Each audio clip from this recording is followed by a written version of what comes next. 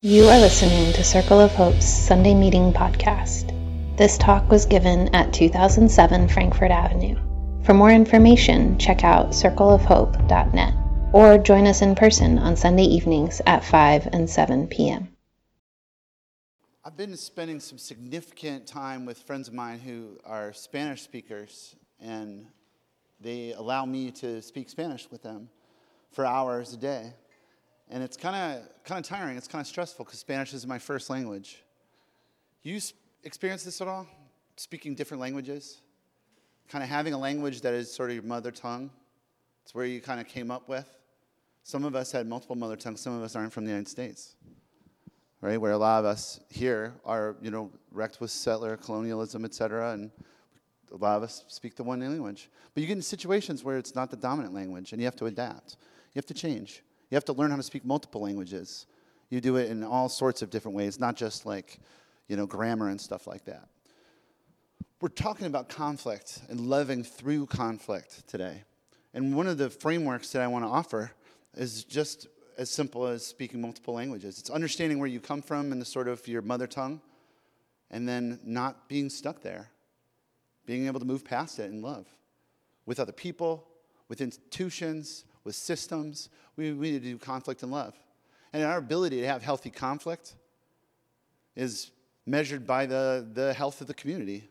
When there's healthy conflict happening, there's good fruit. And you know what that like. The body of Christ smells a certain kind of way. It smells like love. It's beautiful. It's all around us. So here's the simple framework. This is from the Notre Dame School of Business. There's 3 different mother tongues of conflict style. So just consider which of these is kind of more likely for you. Is it to withdraw and avoid? Is it to not back down? Or is it to give in? 3 schools of thought. Avoidance, not backing down, and giving in. Do you have your sense of where you're at? Or where you come from? Not where you're at now, but of course you know how to do this. I know how to avoid. That's what I learned with. That's what I came up with.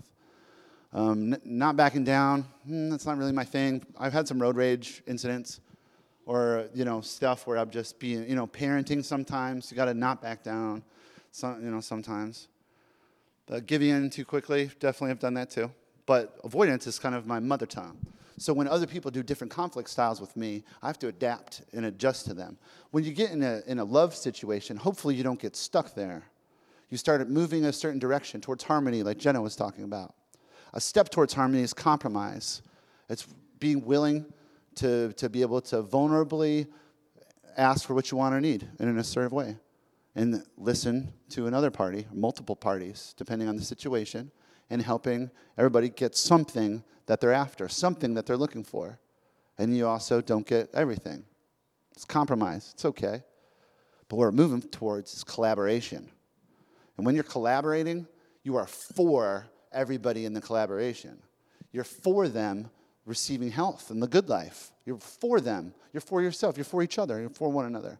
That's just conflict styles. So how you get there is, different processes for everybody on the journey. But when we're moving with Jesus in loving community, we don't have to be limited to just what we started with. We'll always have that. You'll always have multiple ways to do it, but moving towards collaboration. So much of it has to do with the stories that we tell ourselves and how we experience the world, and then how we reshape how we experience the world. I'm reading this book by George Monbiot called Out of the Wreckage. He's a British journalist and author who's writing about neoliberalism as the dominant story of the world. And we need to replace that dominant story, which is a story of individualism. It's a story of might makes right. It's that dominant narrative that says you have to have sameness even in that individualism. We need to replace those stories with stories of cooperation, stories of mutuality, stories about caring for each other. And if you're able to even repeat those stories of the cooperation, it shapes the way that we experience the world together. And collaboration becomes something that's much more attainable because there's so many little stories of goodness. So here's something that a lot of my friends here that are part of the carnival I'm hanging out with, right? I'm part of a group of like 30 people that roll together for multiple weeks. And we are coming from different places. I have to explain to people, when you come to Philly, you're going to ask people how they're doing, and they're going to complain. It's just what we do when we start talking. It's just like, how you doing? Yeah, it's okay. I mean, like, my leg hurts. I got the hot weather, not in a healthy food system. 45 still president, I'm okay though. But like Philly just gives it, have you noticed this about living here? Right? Most people just, how you doing? Here's a complaint. I was like, there it goes, and just move past it. Ask them what's good. What's a good story? Did anything good happen to you today? Actually, man, my oatmeal was good this morning. I got to have coffee this is real life, I got to have coffee with some of my out-of-town friends this morning for like a half hour before we had to bust up our things. If I remember that coffee with Jacob and Claire as a way that was really special. You asked me how I'm doing. I was like, I got to hang out with my friends. That's my story. The story wasn't about traffic or being in the sun too long or not drinking enough water or, the story of whatever the president puts on Twitter today. That's not the story I'm telling. Because even if I say I'm not with that story, I still retell that story. So when we're doing conflict in loving relationships, it's so easy for us to just default to these stories of like conflict. Say like, yeah, I'm not getting what I want. We're jammed up here. How are you doing? Oh yeah, this is hard life. And life is hard. And life is systemically hard, harder for some people and easier for others by the systems that we live in, especially here. And we're working at something together. That's what Jesus is doing. He's offering this generative spirit. So where we're able to even tell a good story, the good story. And those are little stories. They're little stories of cooperation, of redemption. And it doesn't just narcissistically shape the environment, but it shifts our own hearts. And lifting up the good story to other people can lift up their hearts too. And when our hearts are full, when we know that that we're for one another, having conflict can be a lot more collaborative. And you can solve conflicts with collaboration rather than just defaulting to these other things. So somehow it's working for me as I had a profound spiritual transformation over the last couple weeks. It began about a year ago when my uncle died suddenly, and I reconnected with my father. I called him, after not talking for like 7 years. And I was like, hey, sorry about your brother. Immediately, he wanted to ask for my forgiveness for different ways that our relationship has been jacked up. Anybody have jacked up parent relationships? Yeah, okay, we're on that continuum somewhere, right? And we talked almost once a week for the last, 6 months or something like that, or every couple of weeks. He's been in the hospital more than not. Then he got to the point where he was entering hospice. And we only spoke a few more times during that week because his kidneys were failing. And as he went, he was on, his pain medication that he was on kept increasing, and he became less and less lucid and less conscious. Now, there's a little maybe TMI about my family system and family of origin. The time that I didn't talk to my dad was because I knew that he was going to be mean to me again. And before he died, he was going to take an opportunity. He was going to get me. That's kind of relationship we had, where he was just going to stick it to me one more time. And during those years, I did a lot of inner work. I did work in relationships externally, where I had to grieve this longing I had for my father's affirmation. He wasn't going to give it to me, and I wanted it. Something weird is happening. I'm about to turn 40. Anybody else go through a shift in their kind of 30s, 40s, where it's like, you know what? I received something from God recently that I don't know when I received it, but I became conscious of it recently, that I have God's affirmation. And then when I was relating to my dad, I wasn't so hungry for it. I wasn't expecting him to give me anything. I went to him just as an adult and as a son and as a friend. And we were able to love each other. And when he died peacefully. And our last words were of love with one another. I didn't need that affirmation in a way that caused me, this story of, oh yeah, my dad, he's terrible. He never gave me what I needed. Of course that's true. Everyone's dad is like that. But the story that he left me with, I'm so grateful for. I wasn't even looking for it, and I got it. How often does that happen in the world? It's right in front. It's in my heart. So for me, it's just noticing it, paying attention to it, allowing God to use that to change me, to shift something in me, to go with it. So that realizing I'm not looking for affirmation all the time. I'm a father. I got teenagers. I need to be a giver of affirmation. My heart needs to be full and transformed. And we all have relationships like that, where we need to be the ones giving blessing because we're so full. And when the story we're telling is the story of receiving goodness from God and giving it away, collaboration and conflict becomes so much more manageable. Hanging out at the Love Feast yesterday was profound experiences of people's transformation, getting baptized in the weird New Jersey waters, behind the sneaker outlet. Some of us were there. It was great, right? And people telling me stories, growing up in Camden, growing up in Southwest, what it's like for faith to be realized as an adult, what it's like to have spiritual community.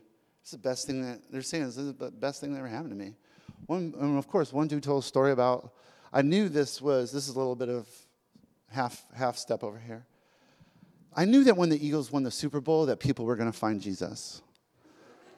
Because Philadelphia, you know how many people were throwing up prayers for decades. Give me a Super Bowl, Lord, and I'll believe. I'll follow you. I'll do whatever you want. Give us a parade. And it happened. And one of the people became a Christian that night when the Eagles won the Super Bowl. And I was like, I knew that happened. It had to happen. It had to happen thousands of times. But I didn't know anybody personally. And this dude found Jesus that night. He's getting baptized as part of the church. That's profound. That story, that's a good story. And Eagles fans, if you're out there, you won. Tell a story. Walk in it. And now it's beautiful. I'm jealous. I'm from Buffalo. We know the Bills haven't won one yet. So I'm holding out for hope. The last thing I just want to talk about is a profound experience I'm having with the Carnival Day Resistance. Has anybody got to any of the carnival stuff yet? A bunch of people. There's things going on every day this week. I don't want to bore you with the details. It's all on the website. A couple of things that were profoundly healthy and good for me was one of the time we got to Friday night and Saturday night and down at Arch Street UMC.